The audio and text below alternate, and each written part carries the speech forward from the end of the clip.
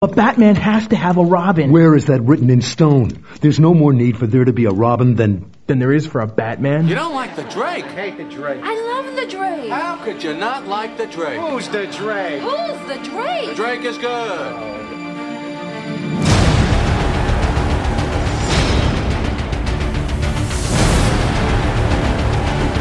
You like the Drake? I love the Drake.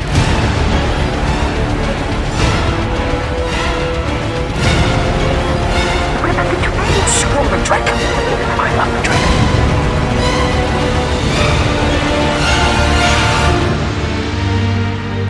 Hello everyone, and welcome to Robin, Everyone Loves the Drake comic podcast. I'm your host, Rob Myers. This podcast is going to be taking a look at Tim Drake, my favorite Robin. We'll be taking a look at Tim's first appearance in Batman Year 3, that's Batman 436, and working our way through Tim's training all the way to Tim's ongoing Robin series that went 183 issues. So sit back and relax and find out why everyone loves the Drake. Good for them. Love the Drake. Got to love the Drake.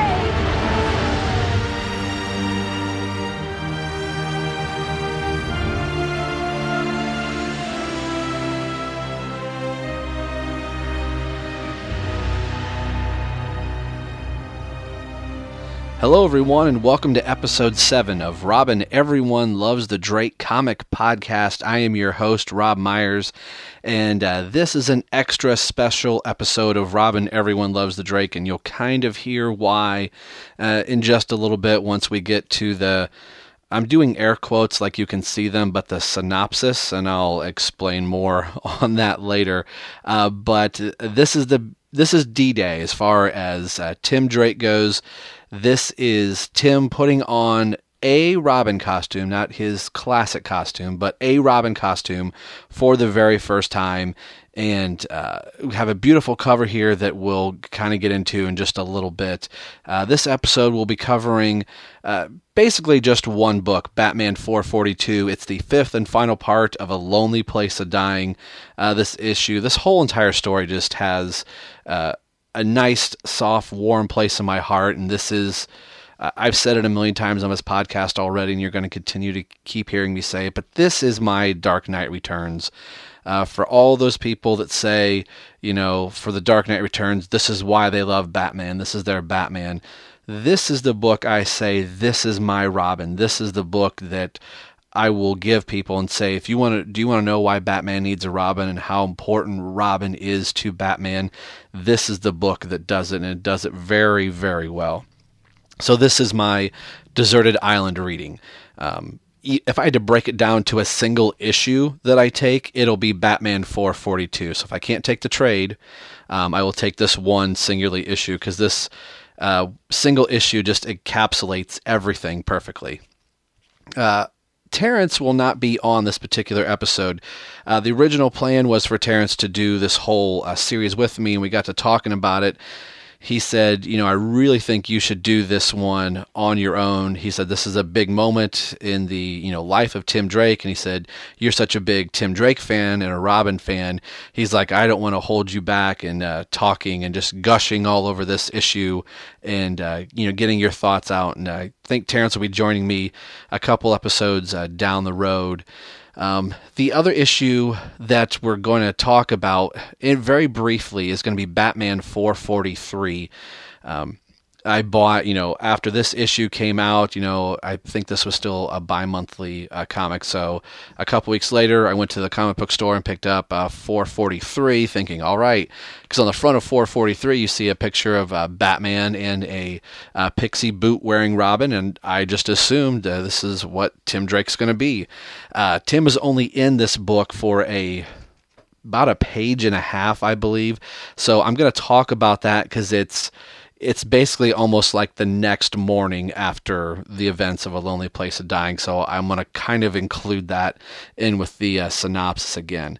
But before we get to the synopsis and getting the show underway here, I have my first set of emails.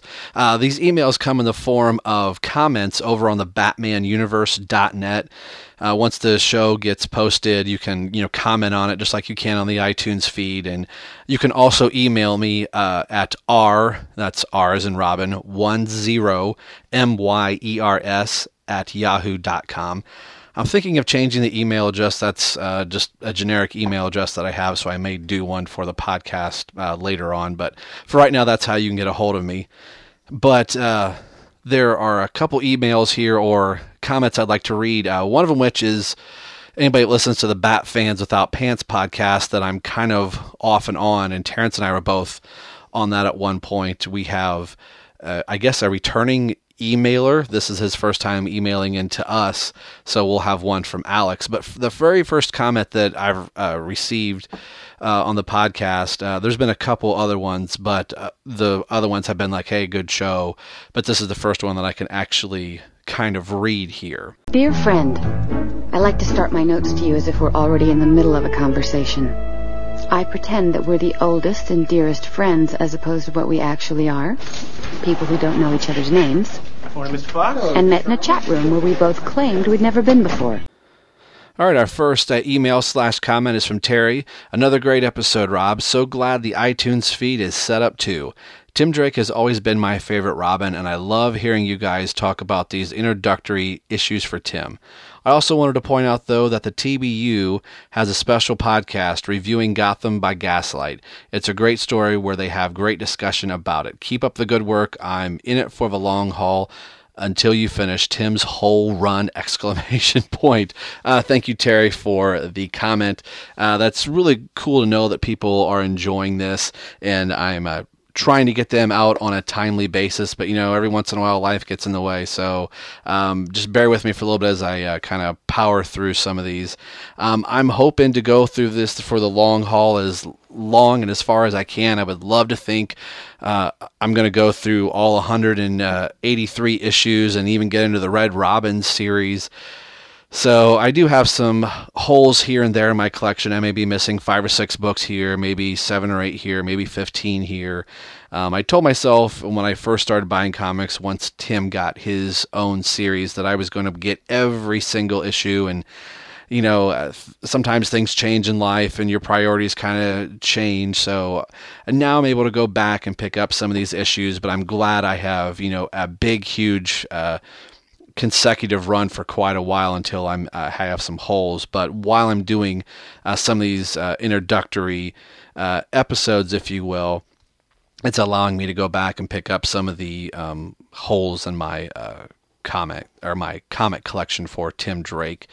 The TBU Gotham by Gaslight special is really cool. I had completely forgot that they had done one, so I went back and listened to it. It's really cool if you haven't got a chance to listen to that. They have, like he said, a great discussion, and not only that, but all of the podcasts that are on the BatmanUniverse.net. You're home for all things Batman and Robin and Batgirl, and the list goes on and on. But thanks, Terry. I hope you've been enjoying it up to this point, and I'm going to continue to keep forging ahead.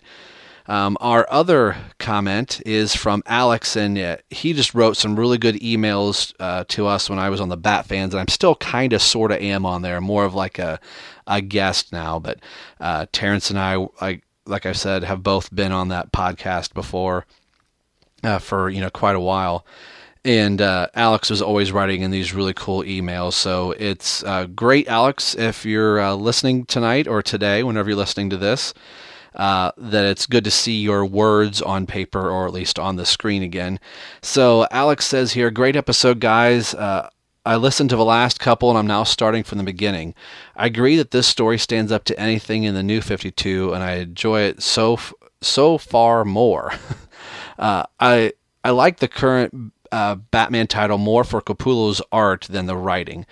It's been enjoyable. It hasn't been enjoyable for me. There's some hard words there. Since the Court of Owls, and I do not like Snyder's Batman. It's too dark and cynical for me. I've been going through a bunch of older stories that I have never read before, and I just love them. It's awesome hearing your passions for these stories, and I love being a big Tim Drake fan. It's also cool to listen to those that had similar emotions while reading these issues. I can't wait for you to get to Nightfall. I got the last 2 Teen Titans omnibuses or omnibus. I never know how to say that word. And I have I have the issues that precede them. It's one of my favorite comic book runs, and I would highly recommend it to anyone. Alex, I too cannot wait till we get to Nightfall. I won't be covering Nightfall in its entirety. I'm going to be just basically diving into where Tim is and then kind of talking how the events of Nightfall impact Tim Drake.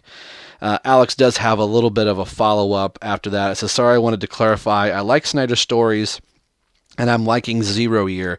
His characterization of Batman, I'm not the biggest fan of, but I view him as if he's I view him as if he were a different character, and I like him. So I'm kind of on the other side. I do like what Scott Snyder is doing in the New 52. I've been a fan of the Batman comic in the New 52 all the way up, currently even right now, and the Batman Eternal title, I'm really liking that as well. But you're also looking at it from at least from Tim Drake's point of view. This is Tim Drake's 25th anniversary. August was actually his 25th, birthday, as it were.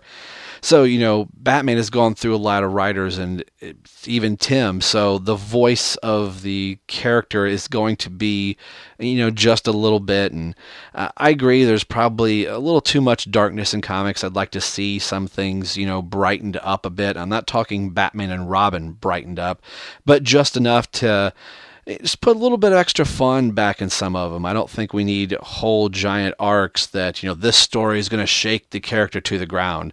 I'd rather you just get back to telling maybe some good single issues and have a one issue. It's like, wow, that was just a great issue to read front to back, or maybe not a 25 issue arc of a whole entire story. That being said, I do like Snyder's run, but going 25 years into the past, like we are with this podcast, and we'll be looking at some other writers throughout the whole series, even with Wolfman and Perez, what they did, and the great Chuck Dixon on the Robin title. It does add a little bit of fondness and go, gee, I really kind of miss this era of comics, and I wish our current age in the New 52 did have some of these hallmarks of our previous, universe, at least in kind of the storytelling.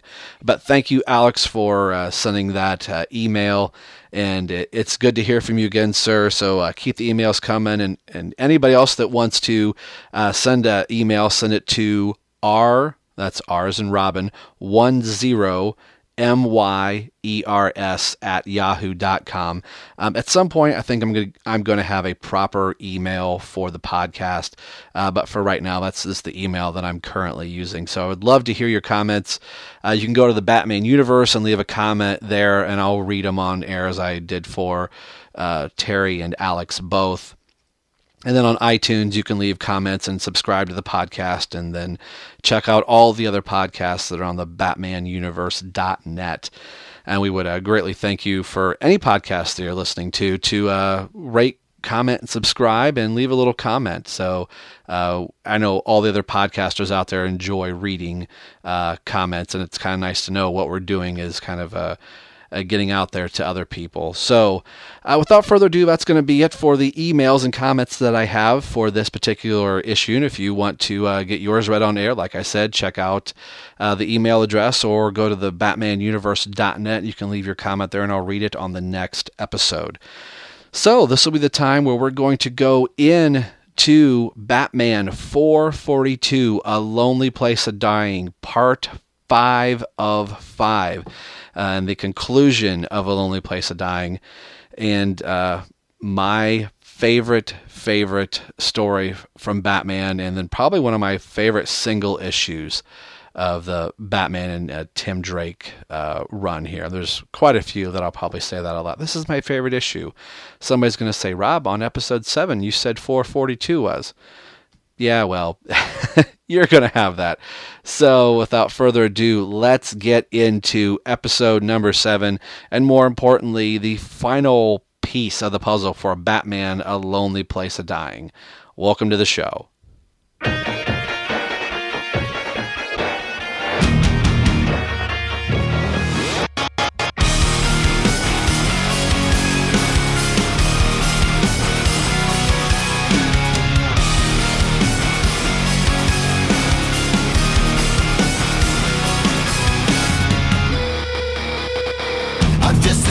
away. I'm just a breath away, losing my faith today. Falling off the edge today. I am just a man, not superhuman. I'm not superhuman. Someone save me from the haze. It's just another war, just another family torn. Falling from my feet today. Just a step on the edge, just another day in the world we live. I need a hero to save me now. I need a hero. Save me now. I need a hero to save my life. A hero will save me. Just in time. I've gotta fight today. Batman, A Lonely Place a Dying, Issue 442, Chapter 5, Rebirth. Marv Wolfman is the writer, George Perez co-plotter, Dan Rapsler associate editor, Jim Aparo pencilers, Mike DiCarlo inker, John Costanza is the letterer. I'm going to keep doing Costanza, I just love it. Adrian Roy is the colorist, Denny O'Neil is the editor, Batman created by Bob Kane and Bill Finger. Down below in the Batcave underneath Wayne Manor, Tim Drake begins to speak to Alfred. Alfred, it's almost 2 a.m. We should have heard from them by now. Something's happened. What do we do? Master Timothy, we wait as we always do. Patiently. Alfred Pennyworth looks at Tim. Tim continues to stare at the Robin costume that is now removed from the trophy case and is laying on a table in front of him. But you know, he and Dick have gone after Two-Face. You know the danger. How can you just put it out of your mind? It's never out of my thoughts. Never. It consumes me. I spend each night fearing the worst, and praying for that feeling of relief when I see Master Bruce returns, no matter his condition. Timothy, if you dwell on the worst case scenarios, you can worry yourself into an early grave. I'm sorry. I'm really sorry, but this is so new to me. Maybe someday I can figure out how to do what you do. But right now, we know where he and Dick are, and I keep thinking they're in trouble. I've got to do something. Tim picks up the Robin costume from the table and holds it in front of him. Alfred begins to shake his head, worrying. Tim, don't. You know what happened to Jason. Of course I do. But it's like I said to Dick. Batman needs help. Batman needs Robin. Inside what's left of their house that was detonated by Two-Face lie an unconscious Nightwing and Batman holding on to consciousness, trying to lift the broken timbers off he and Nightwing. Two-Face stands as a shadowy figure in what's left of the doorway. Don't wait. Quit stalling. Kill them while you have the chance. The voice. Is it coming from behind him or inside his head? He wonders. Urges him to detonate the explosives and be done with it. Shut up! I know what to do. But there are priorities and procedures. Batman struggles to lift the debris off he and Nightwing. Without procedures, there is anarchy. Systems fall apart. I was a lawyer long ago, Two-Face says. Long enough to know these things cannot be left to chance, as he flips the coin and it lands in his hand. A half-unconscious Nightwing groans. Wake up, I need you, Batman moans as he's trying to lift the heavy timber off of he and Nightwing's chests. You see, follow procedures and it all works out. It's almost 2 a.m. Now they can die. Speeding down the streets of Gotham City in a limousine from Wayne Manor sits Tim Drake in the back with Alfred behind the wheel. Alfred says to Tim, "This is wrong. We shouldn't be doing this." "Alfred, you have to," Tim explains. "Since that night at the circus when I first saw him swoop down from this darkness, from that point, Dick joined him. Batman and Robin have meant everything to me. I followed them both. I know them so well. I knew when Dick left to become Nightwing, I knew when Jason became Robin, and I knew when Jason died. I saw how Batman changed without there being a Robin to care about. Look, I never wanted this for myself, but I wanted Batman and Robin back together the way they should be. And if Dick won't be Robin again, someone else has to." As Tim holds the Robin mask up to his eyes, the pupils disappear, and the white behind the green mask lights up. Two-Face stands in front of the house with a detonator in his hand. "This was a beautiful house. My grandfather began construction on it in 1899 and completed it 20 months later, 2 years bridging 2 centuries. I hate destroying anything symmetrical, but I have no choice. The rules must be followed. To refuse invites destruction of everything I hold dear. And with the flip of a switch, the building implodes on itself. No! Two-Face, if Batman and Nightwing are dead, Robin is going to make you pay. Tim Drake, dressed as Robin, lunges towards Two-Face and lands a blow to Two-Face's jaw. I was wondering when the little brat would show his cherubic face. You've been hiding for months now. Get detention? Have to stay after school? Two-Face grabs a brick from the debris and smashes it into Tim's face. You know there were rumors about you, rumors that you bought the farm. But I knew better. If you were going to die, I'd be your killer. Two-Face grabs rebar from the ground and holds it up over Robin. Just as I'm the one who's finally murdered Batman. Alfred looks in horror as Two-Face brings the bar down upon the young would-be hero, but just in the nick of time, Robin rolls out of the way. Lithe as ever, but there's something different about you. Where's the quips, kid? You're always spouting those awful jokes. Lost your sense of humor? Alfred races up behind Two-Face to try and catch him before he brings down the bar on the young would-be boy wonder. Tim, lying on the ground of rubble, grabs a hold of a brick as Two-Face brings the bar down. Two-Face, don't! He's just a boy! The brick shatters in Tim's hands. That's his problem, old man. No, there's been enough death. Get off me, you old fool! Two-Face struggles and elbows Alfred to the ground. Alfred! Robin screams as Two-Face begins to run away. Are you all right?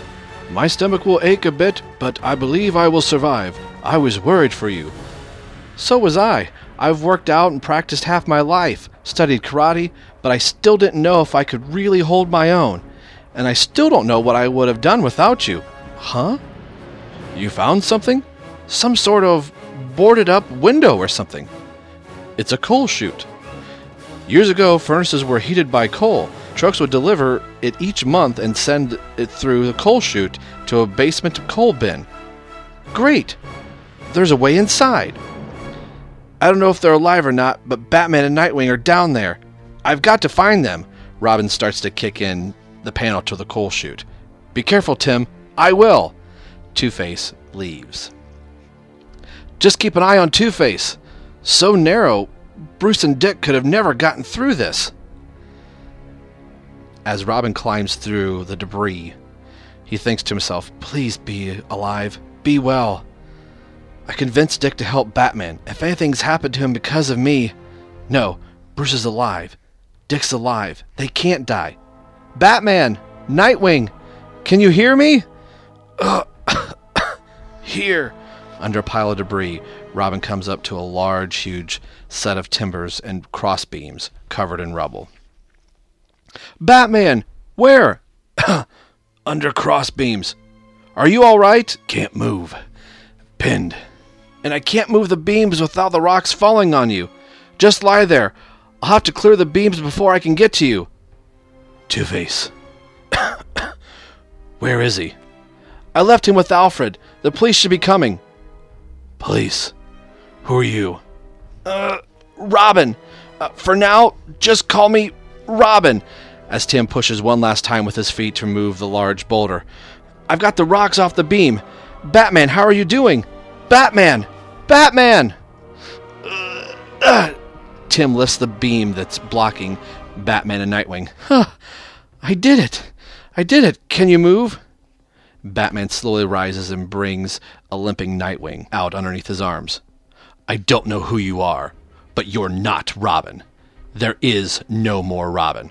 Batman, I only wanted to help. I care about you. I care about Robin. Bruce, listen to me. What did you say? I know you're Bruce Wayne. Nightwing's really Dick Grayson. And I know what happened to Jason Todd. Batman turns around, staring at the young Robin. Batman, Nightwing, and Tim Drake dressed as Robin finally make it out back to the surface to see Alfred. Sir, thank heavens Timothy freed you. Sir, you should have seen him confront Two-Face. You would have been so proud. Nightwing finally speaks. His instincts for detective work are astonishing. Alfred also chimes in, and his aerobatic skills are quite remarkable. He's almost as brilliant as Master Dick was. What are you trying to do? One boy died wearing that costume. I'm not taking that risk a third time. I never thought of becoming Robin, Tim says. But with you training me, I can do it. Batman has to have a Robin. Where is it written in stone? There's no more need for there to be a Robin than there is a Batman, Alfred replies. Batman, it's hard for me to say this to you, but since Jason died, everyone's noticed how you've changed. You need someone to make you slow down just a bit and wonder what could happen. I mean, how many times have you been hurt these past months? So for my sake, I should put some child in danger? No, that's not it. This isn't a discussion. Then if not for you, then for the criminals you hunt down. You want them to think they can get away with murder? Batman, if they can kill someone like Robin, who are they going to hunt down next? Tim asks the Dark Knight detective. I don't know why you decided to wear that costume, but it makes you a symbol, as Robin was a symbol, or Superman, or Nightwing, or the policeman who wears his uniform. Nightwing and Alfred begin to smile, listening to Tim talk to Bruce. This isn't just a symbol of the law, it's a symbol of justice. When one policeman is killed, others take his place. Justice can't be stopped. And Batman needs a Robin, no matter what he thinks. The boy should be a politician, Alfred says. Huh, he'd do more good with Bruce. What I do is dangerous. I know, and that's exactly why you need me. I've no interest in discussing this, not while Harvey is still free. We tracked him here to his home, but we don't know where he's gone to, Nightwing says. Dick, I know where we can find him, Tim replies. I slipped a tracking disc on him while we were fighting. We can just follow his signal. Batman reaches for the tracker in Tim's hand. And as a reward, you insist on coming with us? No, I'd never do that. I want to help, not hold you back. But I'd like to come and learn from you, Tim replies. All right, we'll discuss your future later. When we get there, stay out of the way. As the Batmobile races to find Two-Face, Batman, Nightwing, and Tim Drake, Robin, think to themselves silently. Even if he's right, I don't want another partner. Bruce, for once. Think with your heart, not logic, Nightwing thinks. He doesn't want me, but he hasn't said no, so just do your best. And I'm assuming in this car in the bottom of the panel in 16 is Alfred, so I'm going to do it in Alfred's voice. One way or another, the rest will take care of itself. The Batmobile arrives at Gemini Junkyard, Automotive's wreckage specialist.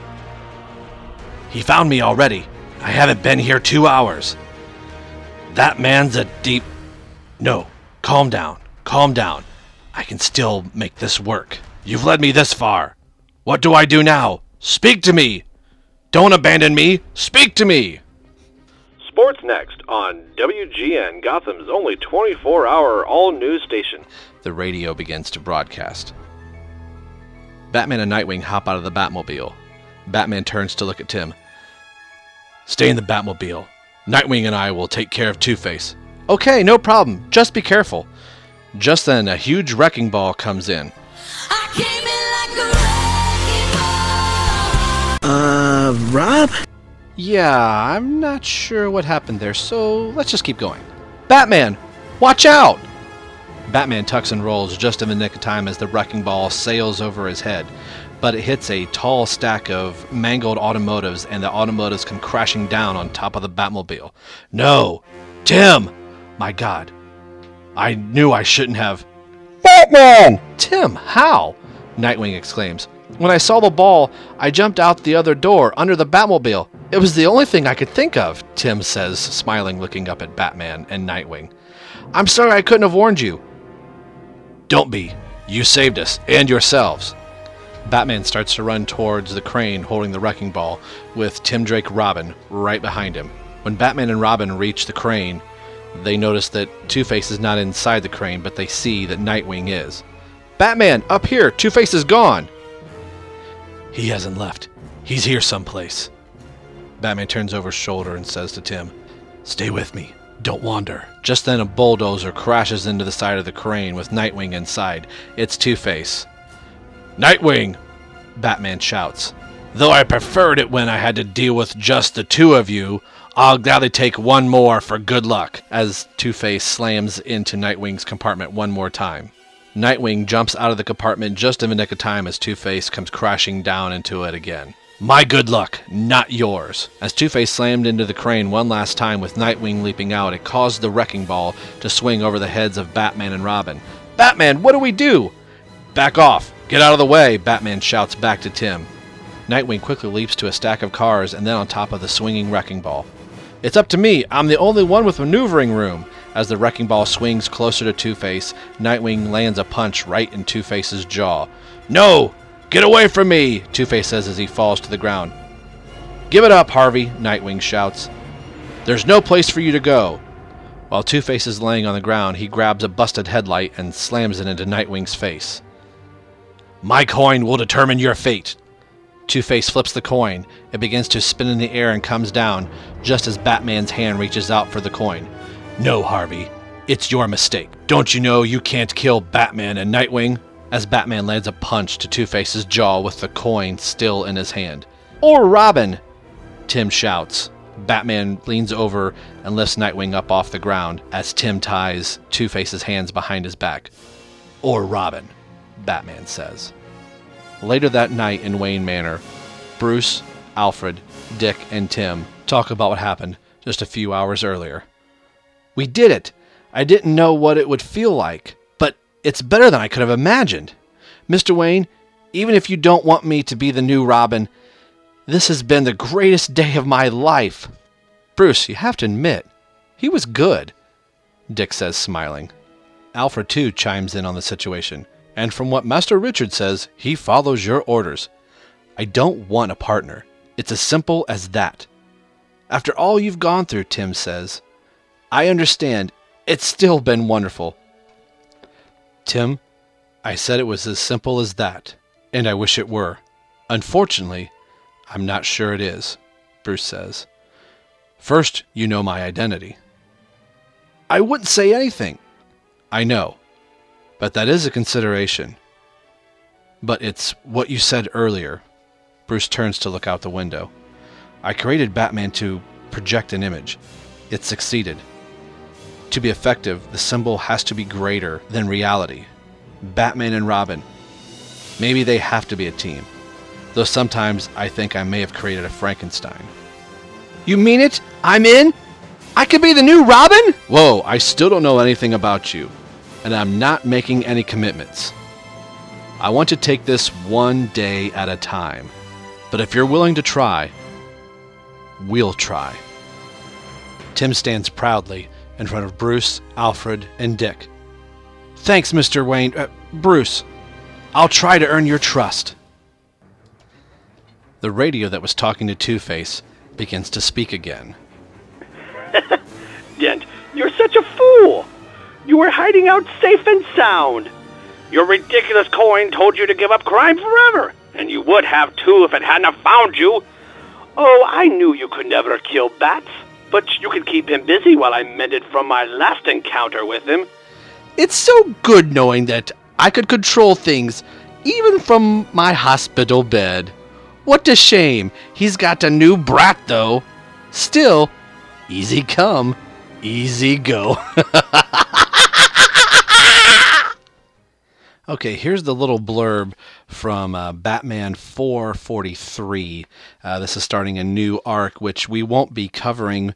This is The Coming of the Crimesmith. It's all the same writing team as the last issue, but it does have about a page and a half of Tim and Bruce talking that I think still we can kind of put an extra little bit for the story right here. So we'll kind of get into this. Inside Wayne Manor, Bruce and Tim sit in front of the fireplace talking. The idea is to always minimize danger for any civilians in the area as well as yourself. Don't let anyone see you unless you want them to. So when do I get to go out as Robin again? You don't. Not for a long time. But you proved you have the markings of a good partner. That's not the same as being one. Sir, it's time for Master Timothy to return to his school's dormitory. Bruce walks Alfred and Tim to the car. You're a novice, in kindergarten as far as I'm concerned. But how long will it be before I'm ready? I'm not making any mistakes this time, Bruce says. You'll be ready when I say you're ready. Alfred will continue with your training next weekend. Alfred, Tim says. What about you? When Alfred feels you're ready for me, then your real work will begin, Bruce says. Or you can just forget the whole thing if you wish. No, Tim says. Being Robin means so much to me. Whatever it takes, I'll do it. Alfred and Tim drive away. Bruce thinks to himself, he's got the makings of a good partner. What do I need a partner for? This can be ended right now before the boy is hurt, like Jason. Bruce walks back into Wayne Manor in front of the fireplace. The warmth of the fireplace suddenly reminds him how cold it has become. And that'll be the end of 443. Come on, Robin. To the Batcave. We haven't one moment to lose. All right, I hope you stayed through that whole thing. I did something similar on my YouTube channel. If you can look me up on Rob's Rogues, I also do merchandise for the Batman Universe .net that you probably see every now and then, which I'm going to have more of those, like action figures and things like that. To kind of start the podcast, I did one for my YouTube subscribers. So if you look me up on YouTube under Rob's Rogues, it's one of the latter videos. It's probably been a few months now that I've done this podcast, so you may have to go back just a few videos. But it's a Fisher-Price story that I did called The Case of the Laughing Sphinx, and I did it as an audio drama. I did all full voices and all that type of stuff. So I kind of wanted to do that again for this.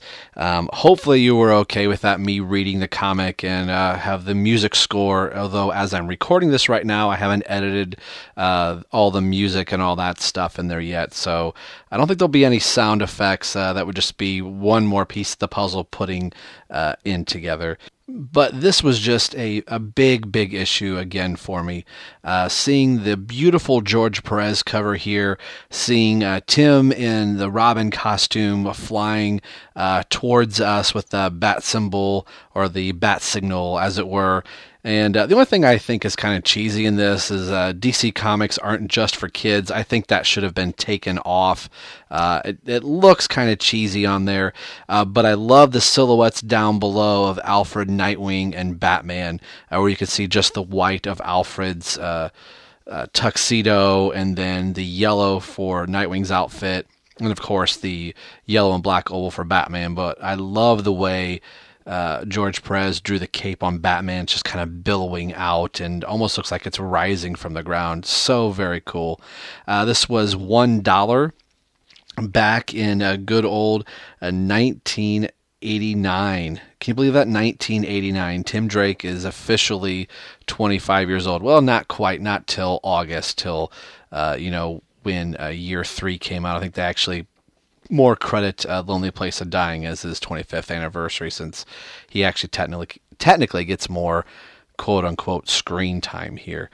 I'm looking at the actual issue here in my hand. I read it from the trade, and most of this, I've always been reading the trade off and on, but doing this podcast, this is the first that I've had these 5 issues out of their bag and board since the time I put them in. I think I've rebagged and boarded them since, so I think I've only had them out maybe once or twice. So just going through this issue here, this is, since I've only read the trade in the last, 20 some odd years, looking at the colors are a little funky in places, at least in the actual newsstand issue. The colors and everything is just a little bit better in the trade. I would like to get the Death of the Family, Lonely Place of Dying trade, where both of those are in there. Those are on a nice glossy paper, and they really got the colors right and everything. So, but that's neither here nor there. We're looking at this issue. I love seeing Tim look in this very first page at the Robin costume, almost as if it's speaking to him. I guess that's probably my 13 or 14-year-old mind here, kind of looking at this, almost like the costume is going, "Put me on, wear me." I'm probably the only one that thinks like that.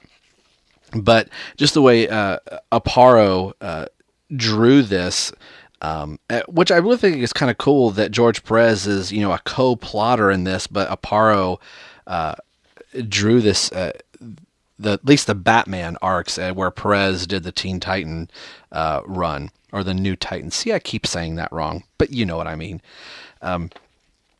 I've said this before, but Aparo, I think, is my Batman. That's when I think of Batman. I love Greg Capullo, but when I think of when I first started reading Batman, it's Aparo, and I really haven't said too much recently about that in these last few episodes dealing with A Lonely Place of Dying. But Death in the Family, and then this. It's kind of weird that he wasn't in for year 3. I would have liked him to. But I was glad he's in for this story where he's kind of drawing both, Robins. I like in the second panel on page 2 where Alfred is holding on to the costume in the 2 panels here. Now, I don't think I'm imagining this at all, but the way Aparo draws Alfred here is just really kind of sweet is the only thing I can really say about it. The way he is holding the Robin costume, you could see he just has this gentle touch. I know this is really kind of silly, but it goes to the character of Alfred, of how much he cared and cares for the Robin characters, the partners, the young boys that are fighting alongside of Bruce. That, Jason's death was very tragic, and the first real tragic thing that has happened to Batman that, everybody talks about the loss that Bruce suffered when Jason died. I would go as far as to argue I think Alfred suffered that loss maybe even more, as much as he worries about Batman going out, and then, of course, once Dick comes along and Jason, to know that Jason was such a hard egg to crack, no pun intended, egg, Robin, that his greatest fear is Bruce always returns, and now Bruce has these sidekicks or these young boys or young men fighting alongside of him. I would think that Alfred would worry even more about them and think that, okay, Bruce can handle himself very well in a fight, but I hope Jason could. I hope Dick could. I hope Tim can. And just the way that he's holding that costume, this is personal to him too, and to hear Tim go through the same probably speeches that Dick and Jason did about wanting to do it, the fear of we just lost somebody, and here's another boy that is seeing the glitz and the glamour and is wanting to do it again, and you could kind of the way that Wolfman wrote this is beautiful, as Alfred's concern for what Tim is doing and doesn't want him to do it. That just really moved me. I'm probably reading too much into that, but this book means that much to me, so I'm going to read it how I want to. The bottom of page 4 here, where we have a very blue Batman, always bothered me. It bothers me when a colorist colors something wrong. Sometimes it takes me out of the comic a little bit, that I always go, well, can't you tell the Batman's supposed to be gray? So I'm sure there was a problem somewhere, but to me that's blatant. Or where they mistakenly color the bat yellow and then the oval black. You see that from time to time once in a while. Sometimes more in cartoons when they're painting cells, but it's such an iconic thing that when I see it painted wrong or colored wrong, it's probably just me. So we'll continue to go through. One of my favorite things in comics about Batman are Batman and Robin and Nightwing's eyes. Although Nightwing's eyes, for at least in this time period, we see his pupils, and I'm not a fan of seeing the pupils on Batman and Robin. But one of my favorite images here on the next page is Tim holding the mask and looking at it, and once he places it, his pupils disappear, and you just see the whites of the mask. That was just a cool moment for me. This is where he's transforming and becoming a hero. So again, I'm going to be oozing and gushing all over this book again with the love and affinity I have for this. The way Aparo draws Robin here, coming after Two-Face, is just fantastic. I love this pose. If there was a poster out there, I would take this in a heartbeat. I haven't mentioned this before, but Tim's early design here, Tim has a little bit of the Superman, not as curl, but the little bit of hair sticking down. Jason had the two like little cowlicks on either side, and Dick had the comb over. So we got to do something different with Tim's hair. So give him a little bit of like a curl or something coming down. Of course, later we know that Tim gets kind of the spiked hair version, which I always really kind of liked. It's kind of chilling to see Two-Face as he's fighting Robin here. He's not really holding a crowbar, but it's I think it's harkening back to another one of those things that there's a crowbar-esque type of thing that Two-Face has, that he is swinging at a Robin. Of course, they make mention that, he's been gone a while. Where is he at? Heard you bought the farm. So word has kind of gotten out that nobody has seen Robin. Maybe the Joker did in fact kill him, like he was bragging and saying that he had. I'm sure that the Joker would be the type like, well, the building blew up and I sure beat the tar out of him with a crowbar. And again, I think that fear of Alfred seeing him here, where Two-Face is, bringing this AKA crowbar, or this rebar with a nail in it, down towards Tim. Nobody knows any type of training or anything. That would be like me putting on a fireman's helmet and jacket and running into a fire. It's like, well, I watched a fireman on TV. I can do this job. Who knows what Tim's training is? And as it kind of goes, Tim said he has been taking karate and been doing some things here and there because he was inspired by Batman and Nightwing. So Tim can at least kind of sort of hold his own. Doesn't have any real big training, but at least with the help of Alfred, he can kind of get out of the sticky situation. As we move further into the book, I'm loving here on 11, where everything is in blue and like purple, I'll almost call it grayscale, where we're down into the lower parts of the house, and Tim is pushing the boulders away, and they really got Tim's legs beefed up here. I'm glad eventually Tim will get a more proper and appropriate costume for Robin. I was always a fan of, that Robin's look, but once I saw Tim with his long green pants later on, which we will eventually get to, that's where I was like, yeah, that looks like a modern Robin that should be fighting alongside of Batman. I used to think that, when it was raining and snowing, it's like, well, wouldn't Robin have pants that he could wear instead of being in little short shorts all the time? Well, Batman has this, XE cold suit. Okay, so I played Batman Arkham Origins recently, so yeah, that's why I said XE suit. But this cold suit, and like, how are you doing over there, Robin? Oh, I'm wearing pixie boots and short shorts. How do you think I'm doing? So, okay, I digress.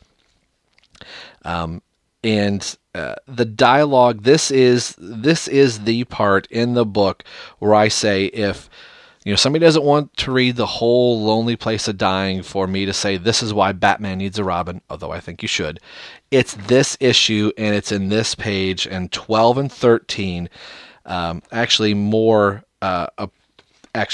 13 and 14, the discussion that they have of why Batman needs a Robin, and the correlation to when a police officer dies in the line of duty, somebody else comes in, picks up that shield. Maybe they don't get that shield, but the uniform is worn. It's, kind of going back to the Dark Knight Rises. A hero can be anybody. A Robin could be anybody, but the symbol has to be maintained.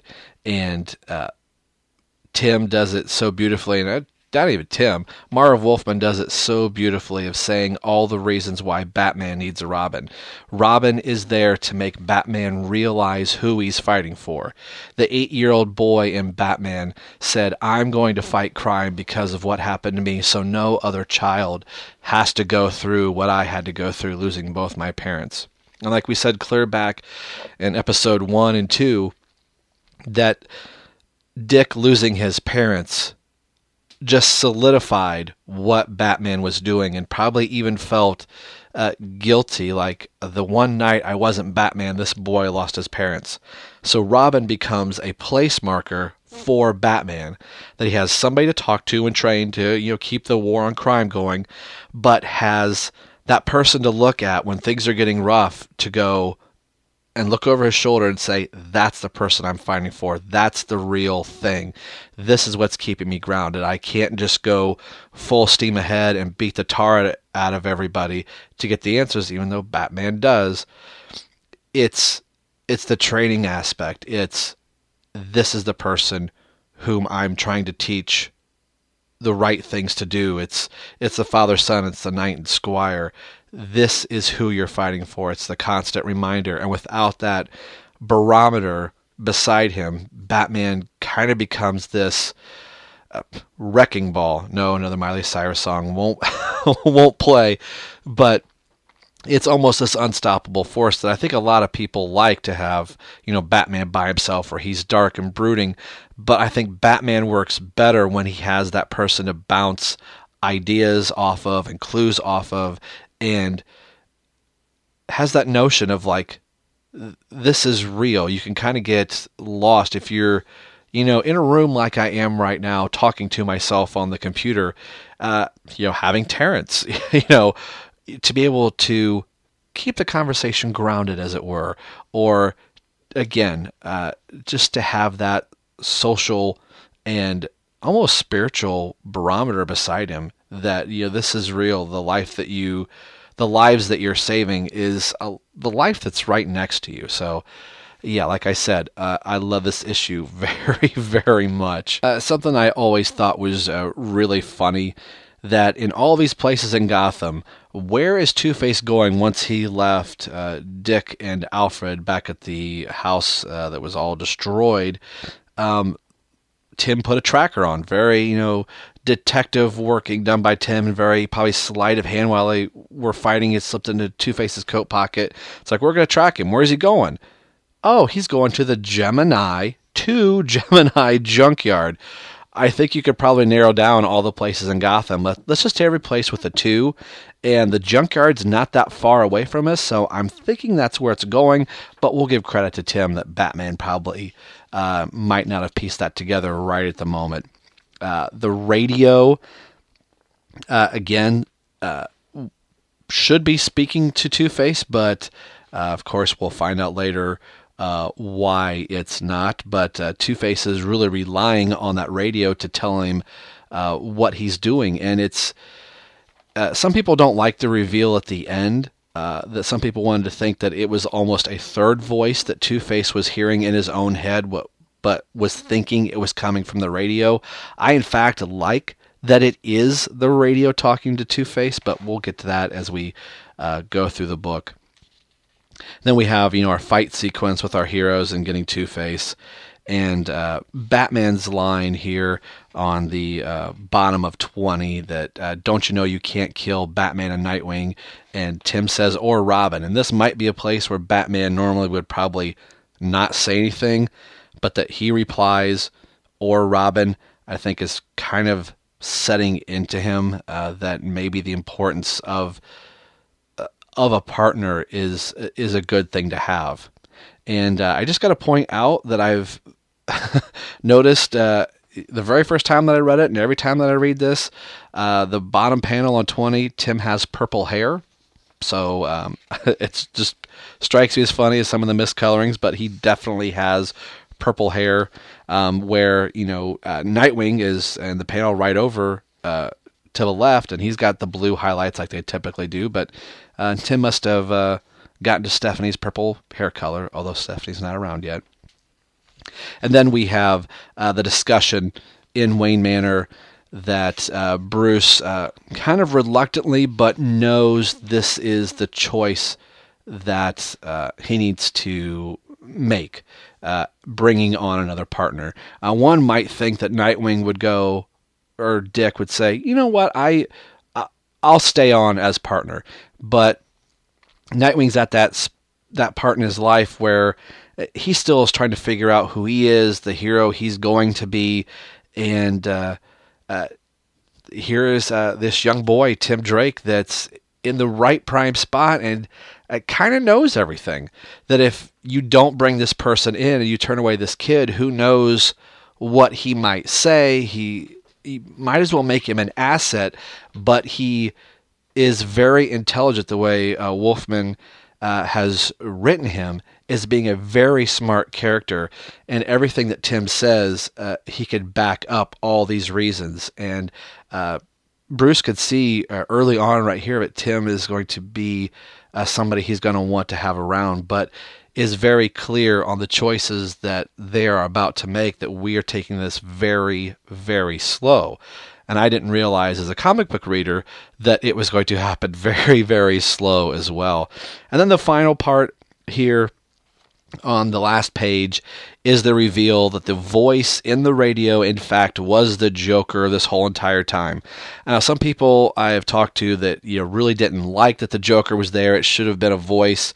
But if you read The Death of the Family and then this one back to back, if you leave out year 3, although I say read all 3, but this book ends Death in the Family and Lonely Place of Dying very well, that the last encounter Batman had with the Joker was Death in the Family.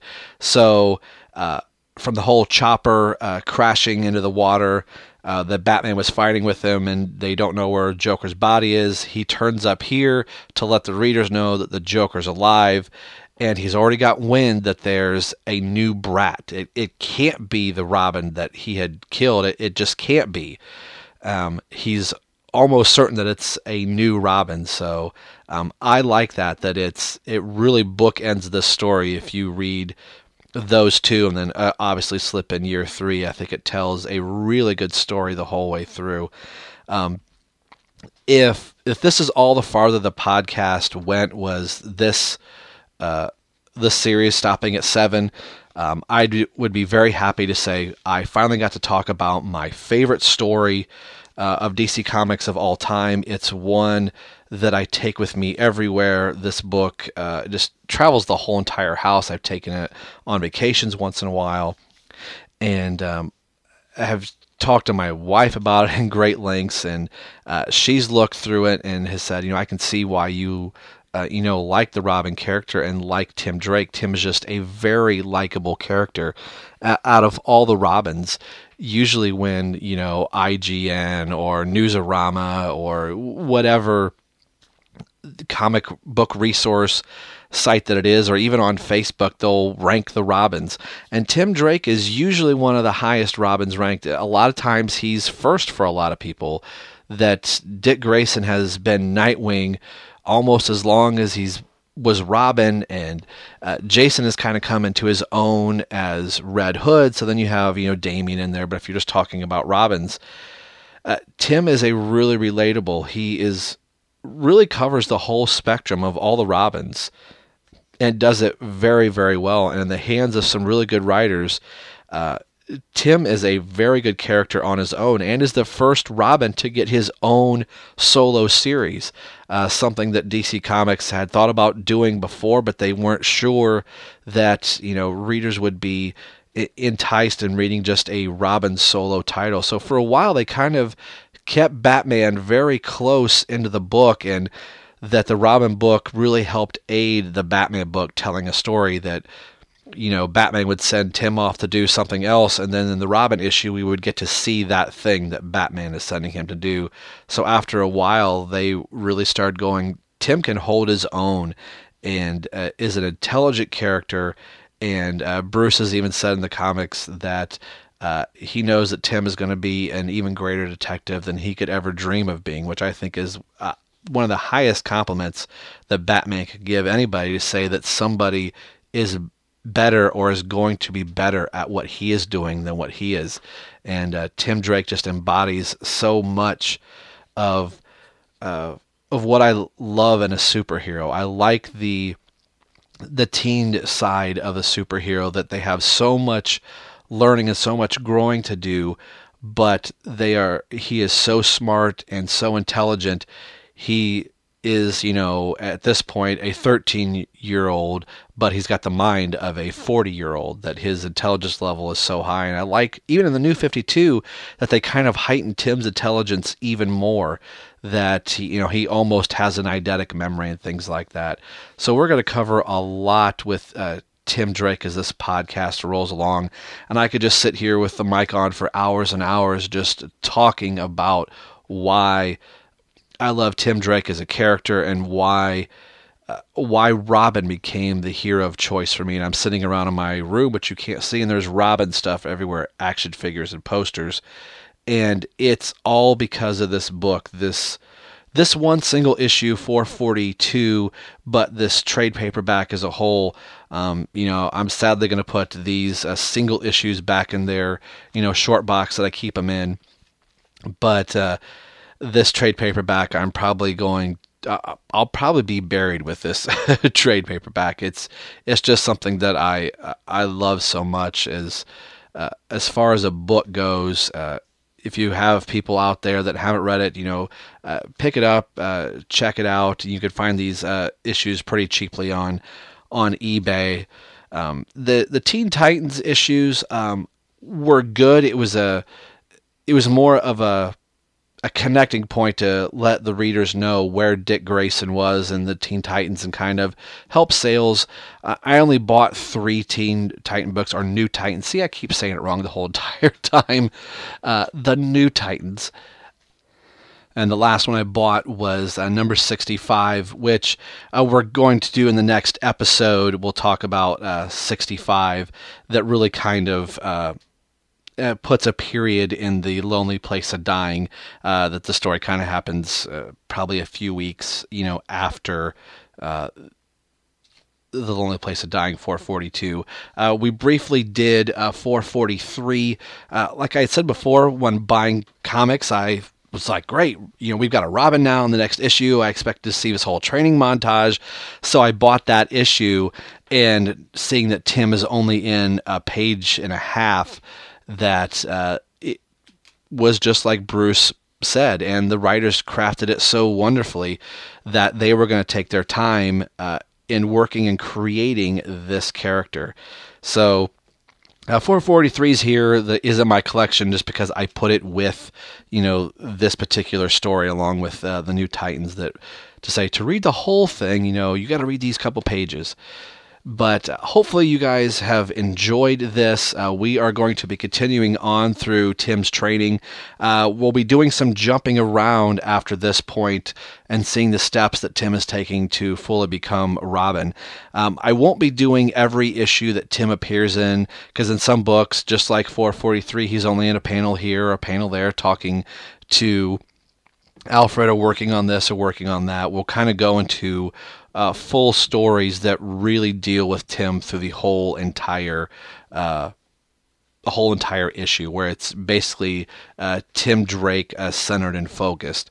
So after this issue, after this episode rather, we will be talking about the New Titans 65, which is kind of a training day with Dick Grayson and the Teen Titans. So we'll be kind of visiting the Teen Titans again, and then getting into some pretty big, heavy things in Tim Drake's life involving his parents shortly after that. So thanks for listening to this episode. This has been a blast to finally able to get to talk about A Lonely Place of Dying, my favorite Batman comic of all time.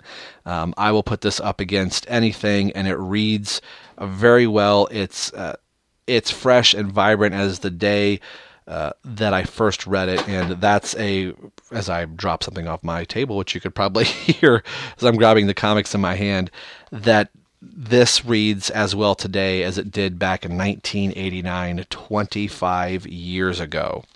So thank you very much, and stay tuned for the next episode of Robin Everyone Loves the Drake, as we take a look at the next step in the evolution of Tim Drake to fully becoming Robin the Boy Wonder. We'll see you guys on the next episode. See ya. Thanks for listening to Robin Everyone Loves the Drake Comic Podcast. This has been brought to you by the BatmanUniverse.net. Tim Drake, Robin, and all Batman-related characters are under copyright of DC Comics. This podcast is solely for entertainment purposes, and I am making no money from it, much to the displeasure of my wife. Sorry, babe. So no infringement is intended by this show. This also applies to all music and sound clips, as they have their own copyright holders as well. You can now find this podcast on iTunes and Windows Media as well. There you can rate and leave a comment to the show and subscribe. I hope that you do. You can also find me on Facebook at www.facebook.com/everyonelovesthedrake. You can send a message there as well. If you'd like to email, you can do so by sending me one at r10myers@yahoo.com. That's R as in Robin, 10myers@yahoo.com. And I'll read your emails on the air. Make sure that you head over to the BatmanUniverse.net, your home for all things Batman and Robin. Thank you for listening to the show and hearing why everyone loves the Drake. We'll see you in a few weeks. Take care.